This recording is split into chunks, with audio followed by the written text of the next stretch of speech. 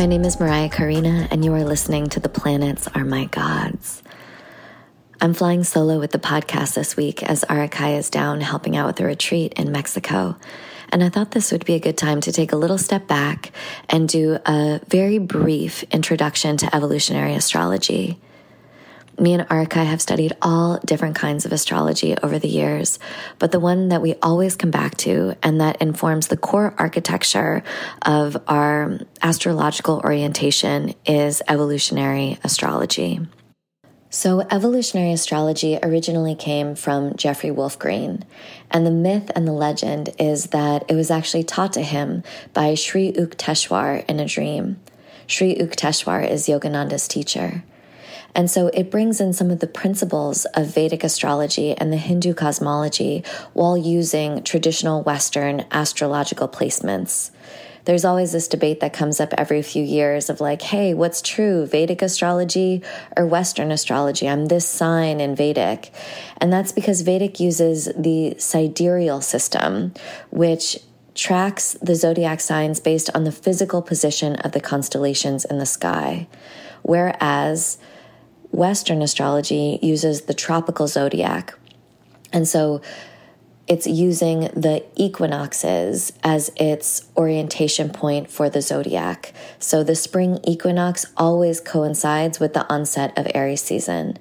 That's why tropical or Western astrology is always very consistent, whereas Vedic or sidereal astrology is always slightly shifting based on the axis and the tilt of the planet in what is known as a precession.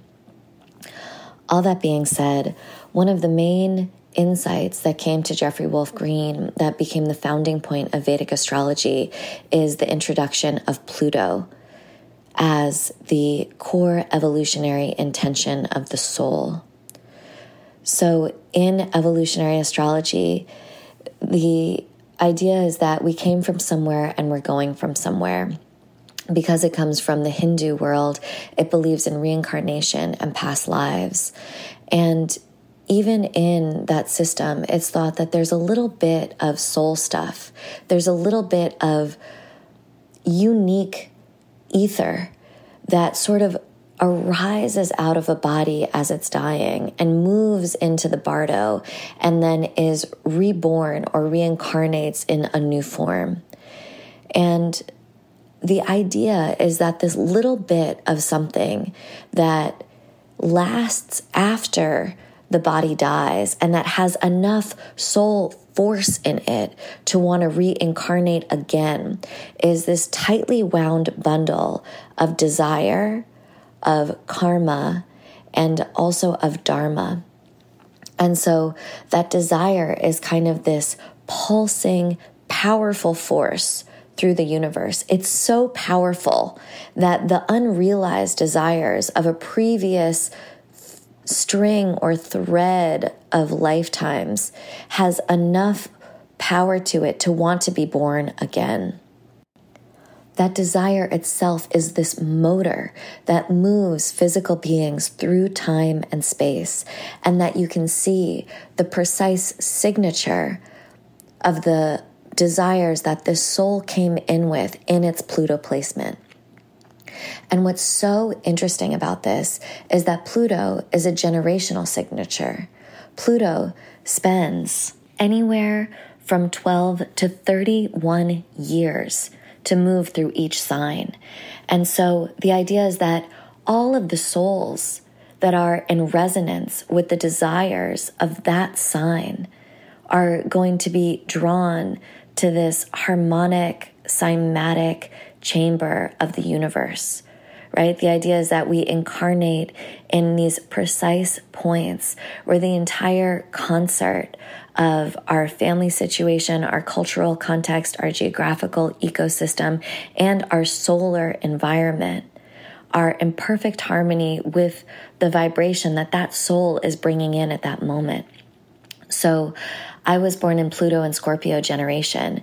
That means that not only what my soul knew, But the desires, the pregnant void that my soul wanted to experience was also harmonically resonant with all that is contained within the swath of consciousness that is Scorpio. And so it saw the resonant portal of that moment of the Scorpio generation as a match for it that enabled my soul to incarnate at that exact moment. And because it spend so long in each signs, it means that I came into being in this lifetime at the same moment that all of these other souls that were also resonating with Scorpio frequencies, Scorpio karma, Scorpio memory, Scorpio desires were also born. And then what becomes very important is what house the Pluto falls in a particular chart. So for me, the Scorpio in Pluto in the fifth house means that it's all these fifth house themes that I am anchored in. It's through the lens or through the materiality of the fifth house that all these Scorpio desires want to be fertilized, right? That's like where the Scorpio platonic seed was planted, is in the territory of the fifth house. So all the Leo things of creativity, of being seen, pleasure, play, the heart, and then also all those karmas and traumas and dramas associated with also fifth house themes is the complex environment in which these desires exist and will grow through. And it also means that it's this fifth house material that is my particular part of like the medicine wheel of Pluto and Scorpio that I am working through. So where the Pluto exists in terms of the house, it's almost like that part of the wholeness or that aspect of the pattern or of the fractal of the scorpionic plutonic desires that each individual is given a part to play in terms of living through the desires of their particular generation and of purifying and elevating, evolving the consciousness that those desires exist within. So let's take a moment to look at desires themselves. It was the great realization of the Buddha that desires lead to suffering, which I feel like if we look in our individual lives, we can clearly see. However, we can also directly experience the fact that desires lead to momentary ecstasies, to peak experiences, that if we zoom out, desires exist in a more complex system of both our highest highs and our lowest lows, of our greatest cravings and our aversion. That desire themselves contain this huge amount of dynamism, that they contain so much of the things that are the most traumatic, that they contain the things that we imagine will be the healing or that we experience being the counterpoint to all of that trauma. And so it's not about having an immediate judgment about desire itself as good or bad, or individual desires are good or bad. And I don't even want to get caught up in the debate about whether desires are worth seeking or not. Instead, I want to step away from this image of desire as either something we get or we don't get, and see it instead as this evolutionary force. And one of the ways that this is shown or reflected in evolutionary astrology that is also of great importance to that paradigm is the north and south node of the moon. This, again, borrows a lot from Vedic astrology and essentially looks to the south node of the moon as your karma. That if you're trying to understand how this soul has gone about attempting to actualize its desires in previous lifetimes, you can see the different personality vehicles and identity structures, the habitual ways in which it has attempted to meet and actualize its desires by the signature encapsulated by the south node of the moon. So let's say, for example, that south node of the moon is in Sagittarius. That means all the qualities of Sagittarius will be all the strategies that the soul has employed in order to meet its desires, right? Very different than if you were going to go about it in a Libran way or an Aquarian way.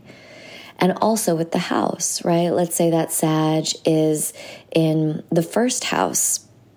Then it might be trying to, go about finding itself through trial and error, understanding self-identities, maybe having to shed a lot of different emotional self-identities in order to actualize its quest for deep meaning or to get back to what's natural to it. I'm just spitballing here. But you can sort of see that whatever it is that has been reflected in those past life is also going to appear again in this life, even if you don't believe in past lives. Normally, whatever is in that karmic inheritance is going to be echoed again in the early childhood conditioning, in the family of origin, in the cultural context that the soul finds itself in this life. And then not only in the context, but also in the habits and patterns that occur to that child, to that soul to employ, is also going to be reflected in the early patterning.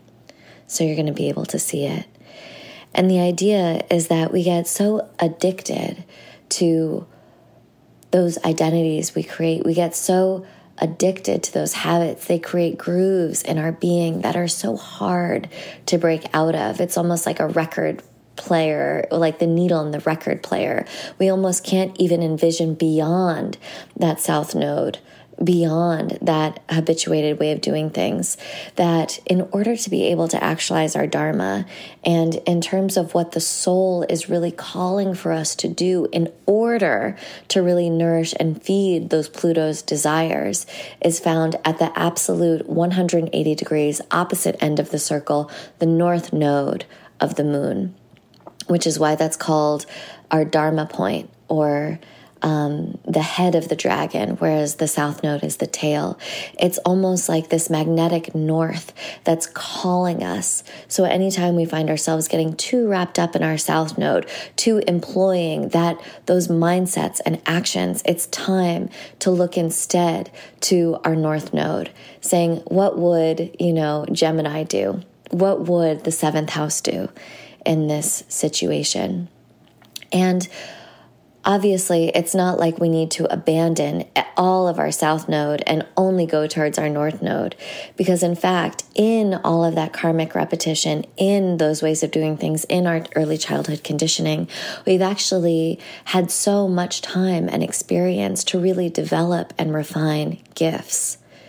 But instead, it's about sifting out the gifts from some of just the traumatic reenactment or the loops that we're stuck in, and integrating those gifts with this new aspect of what we're learning that's embodied or represented by the north node of the moon. And in this way, we can kind of use these bookends, these inflection points of evolutionary astrology to tell a story of the soul. Right, that we come in with all this familiarity and knowledge of our south node, but that we're working towards being able to employ the gifts, perspectives, and abilities of our north node in integration with our south node in order to be able to actualize our Pluto. And what gets really dangerous about having a framework like this, or I'll first say what I feel is really positive about this, is that our minds work in narrative, our minds work in story, and that having this cognitive architecture, I found it can really help me, and I've seen it help my friends and the people I work with, have a reminder for when we lose consciousness, when we lose awareness, to be like, oh, right, this is the living pulse of my desires that move through me. There's something about our Pluto points that's sort of like a wellspring. It has a kind of deep charge that when we get too far away from, when we lose ourselves, when we forget what's motivating us, what truly gives us life, what animates our life force, we can return to the Pluto and be like, oh, right, you. And there's almost this moment of recognition that's like, ah, yes, you've been with me my whole life. I've been drawn to you my whole life. I've been summoning you again and again, and here you are, right? It's like that touchstone deep inside of the soul that is that reflective mirror that reminds us who we are and what fills us, what gives us an ability to navigate through time and space in these bodies. And if anything, I believe that that's what desire is. It is actually a motor for navigating through time and space. And the more conscious we are, the more reminders we have of what our core desires are, the easier it is to understand what's particularly our ship to navigate, and then to navigate with a little bit more awareness. And then understanding, oh, right, when I get stuck in these patterns, I start to feel like I'm in my trauma. I start to feel desperate and confused and angry and sad, and reminding ourselves, oh, right, I'm in a growth journey. There's another way to do things that's so far out of my framework of thinking that I often forget it, but it lives, it's there. And what is that? And whatever it is that my North Node is in by sign and house has keys and clues for what that is. And I can break open this hard cage I feel that I've been in, encountering the same patterns within and without, internally and externally, over and over again. And I can think, what would a different way be? And activate my imagination, activate this ability to think from a different point of view about it. And feel like I've come from somewhere and I'm going from somewhere. I'm moving and there's a story and I'm involved in something.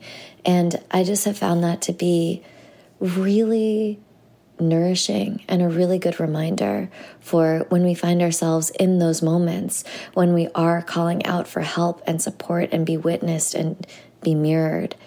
However, the potential negative of having this sort of framework is that it can fall a little bit into the more shadow aspect about a hero's journey, where it can become too fixated on, have I attained these desires or not? Right? Have I actualized my Pluto or not? And then it can become another way of, instead of the story giving us an opportunity to look within, to find ourselves within, to reconnect to that deep soul source within, and then from the inside out reorient through our lives, it can become another one of those things where we take an observational third-party point of view, looking at ourselves through an objectified lens of whether we've done it or not done it, and just make us really susceptible to inner criticism. And so instead of focusing on the desires themselves, and I know you can look at desires as material things, like, oh, I want a partner and a new house and to move, which is totally valid to want those things. You can also see one layer deeper of desire is, I want a state of being that I imagine would come from those things, right? Safe, happy, secure, content, embodied, feeling purposeful. You can say, I want even just the consciousness itself, that is the embodied present moment of those things, right? I think people try and explore a lot with playing with different densities of desire. But I want to do an even deeper forward ground shift where it's not about the desires themselves at all, but it's about the system and the structures of desires, and it's about how we engage with them. Because if desires contain all of our karma, trauma, drama, our deepest cravings and aversion, if desires really are kind of this thing that navigate us through life, right? I like this, I don't like this, I want this, I don't want this, I want this, but I feel conflicted about this, I don't want this, and yet I feel like I should, and I feel guilt and shame about it, right? There's like desires that move us through life, and then all the complexity we add to our desires. And so instead of the desires themselves, if you can do this sort of like phase that into the background and bring forward how we engage with them, you can see that this craving and aversion, this emotional reactivity, this ability to even be able to discern what a desire is telling us, what we really want, what is our voice versus what are maybe internalized belief systems that are obscuring our ability to see things. All of that world around the desire is that sort of deep, rich material that has the potential to evolve our consciousness, right? Because the evolution occurs not markedly by the attainment or loss of the desires, material, energetic, or otherwise, but by how we are evolutionary engaging the play, the Leela that surrounds them. And so now that we have this framework, right, that there is this desire that's almost like a gravitational center that then organizes our known patterns with the fact that the North Node is already latent within our being. It's already this potential that is existing with us, wanting to be born, wanting to be explored and enacted. Then the question becomes, how is the soul using the tool of the chart, of the sun, moon, rising, Mercury, Venus, Mars, etc., in order to support this evolutionary process? And I think sometimes we can see, transits are coming, oh dear, like I'm being hit by Pluto again, and that's all really real. However, these planets, I think we can see them sometimes, especially the ones that have been more traditionally malefic, as kind of the monsters that are coming out, the trolls under the bridge that are blocking the attainment of the desires, or are the, foes that the hero, us on the journey, needs to conquer in order to get what we want or get to the finish line. But if you see, every single part of the chart is part of this exquisite divine orchestration that's all supporting the transmutation of this karma, the shifting of these patterns, the birth of something new. Then you can also see how every single one of these planets are just showing the conditions, illuminating different nuanced aspects of the little microcosm we are, and are also potential allies. Like if you feel like Saturn keeps getting in the way of your Venus, I think it's fair to stand in the position of the Venus and to look towards your Saturn and to think, wow, what can I ask of Saturn about how Saturn can actually support me? What would I beg of Saturn if I, Venus, were going on a quest to the temple of Saturn to lay an offering on that altar? What would I be requesting or praying for? And the same, if I were Saturn and Venus was my beloved, Venus was my child, Venus was someone who I just wished to see flourish, then what do I have to offer them by house and sign and planetary attributes? And what could I give them? All of these are relationships in this ecosystem that we can embody and tend to and play with and ask about. And so much of what I have loved about astrology and what brings me back to it again and again is that it makes me feel connected to something so much greater than myself, that we are embedded in this tapestry of absolute consciousness, that it's this animism at the highest level. It is a song of a living universe. It is part of a symphony, that these archetypes are living forces, that these things that we call the zodiac signs are huge areas of consciousness that are living through us. And so just knowing what the moon is doing, how the moon is influencing the fluids in our body, that it's pulling the tides and the rhythms, that the same exact thing is happening with Mercury and Venus and Mars and Saturn.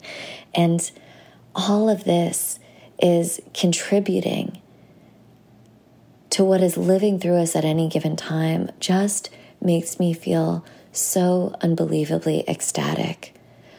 And when I put it in the context of me as a soul in this resonant moment of incarnation with these other souls that are all working on different themes, it's almost like we are living this archetype, and that we are evolving this archetype through ourselves. And it almost makes me feel that much more in tune with the dance of our solar system, and this feeling that maybe Pluto in its orbit, it's very unusual, asymmetrical orbit out there on the furthest edges of our solar system, is skirting the dance almost like a little antenna or a little receptor for different waves of consciousness that are outside our solar system, that it's tuning into the radio station of different stars and picking up different information about the consciousness out there and gravitationally pulling it into our solar system in a way that is then transmitting to us new information that is helping us to enrich and evolve and more deeply, pattern the patterns of the archetypes we already have. That it's bringing in new star intelligence and new star insights for us to live and to grow as it spirals through the different signs, that the evolution of these different archetypes also spiral through not only the humans that are being incarnated, but the plants, the animals, the elementals, and the invisible beings as well.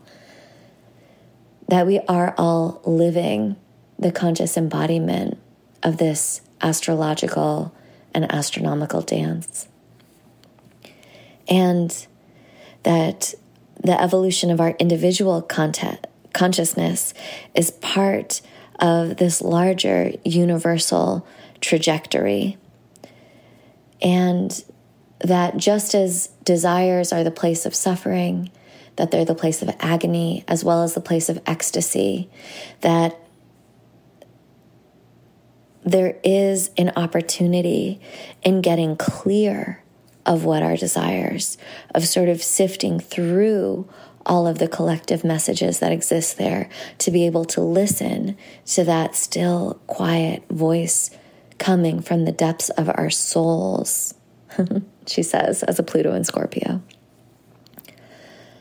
allows us to be clear about what's trying to happen through us in a way that encourages and enables us to be responsible for the piece of this larger, greater, macrocosmic fractal that we're a part of, by tending to our own ability to be in tune with ourselves, to listen to ourselves, and to act accordingly.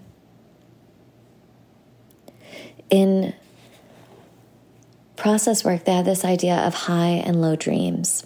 The high dreams are your greatest hopes for how anything is going to go. Your life, a relationship, a job, a move, a birthday party, a trip to the farmer's market. And then there's your low dreams, which is your worst fears, which often contains a lot of trauma material and a lot of trauma states that we get into. And in a way, it reminds me of craving and aversion, or of the agony and ecstasy that surrounds a lot of our relationship to desire, that we want it so much and that we do everything we can to get it and to make it happen. And then in doing that, we get a bunch of things that are not that feel horrible and awful and confirm all of these horrendous beliefs and make us feel separate and disconnected and utterly heartbroken. And that we get these brief glimpses of moments where we are able to get our desires, or even just brief glimpses of moments where we feel like we have the potential to have our desires. And sometimes that's enough to completely put up with a bunch of bullshit, or buy into conditional reality, or make a bunch of compromises, or even just have enough energy to go for another run around the merry-go-round, you know? Like, in a way, just calling it high and low dream is almost giving these very sweet, almost I think like childlike or cartoonish names for these huge emotional states that we get in that characterize so much of the human experience. And yet, in process work, they say a big part of what we're doing is we're learning how to embody the feeling state inside of our high dream. So let's say you have a set of desires, but a lot of kind of the state of being that you're looking for inside of those desires can be grouped together. That you might only have 3 core states that you're trying to make happen in your whole incarnation. And that so much of the activity of your life is gravitationally organized around the attainment of these 3 states, and maybe the avoidance of 3 states that just feel like an absolute hell realm for you. And maybe if you look at where your Pluto placement is, you can see that these might be 2 sides of the potential of the archetypal signature of that Pluto placement. And that maybe some of the things that feel more in your high dream are reflected in that north node. And maybe some of the things that feel in your low dream are reflected in that south node. And so knowing this about yourself might give you a little bit of an opportunity to anchor some awareness, again, coming up to what I believe would be useful ways to activate that kind of story or narrative understanding, is to be able to have a little bit of awareness of like, I'm in my low dream, or I'm in my high dream. And then maybe also adding this other element is we can say, in addition to the fact that I'm learning how to embody this as a state, as well as maybe, attain these material things. And in addition to saying like, I'm evolving my consciousness by virtue of how I interact with these desires, can also say that maybe this is the force of consciousness moving through me. The same way that the planets are moving through me, the same way that the living archetypal energies move through me. And that the more aware I am of this, the better I can play. And maybe the better I can play, the more me and the whole cosmos get to sing and dance together.